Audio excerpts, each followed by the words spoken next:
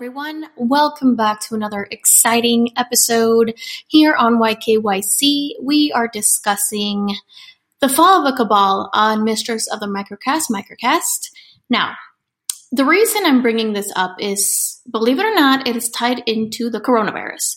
And I know I said it, I'm sick and tired of talking about it and hearing about it, and I promised that I wouldn't bring it up again, but it's a little indirect, but quite necessary to bring it up this time. So here's what we're going to discuss today.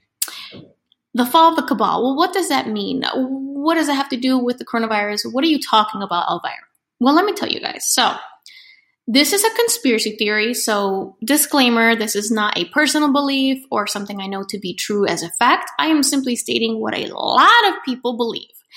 If you have heard of QAnon, then you probably are crazy. No, I'm just kidding.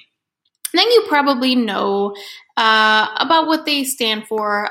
This is a group that supposedly is led by Trump or started by Trump, or Trump is something to do with it. So I don't know 100% what they believe, but they believe that Trump was put into presidency to drain the swamp, but not just literally and figuratively. Drain the swamp as in drain the Hollywood pedophiles, political pedophiles, and the elite.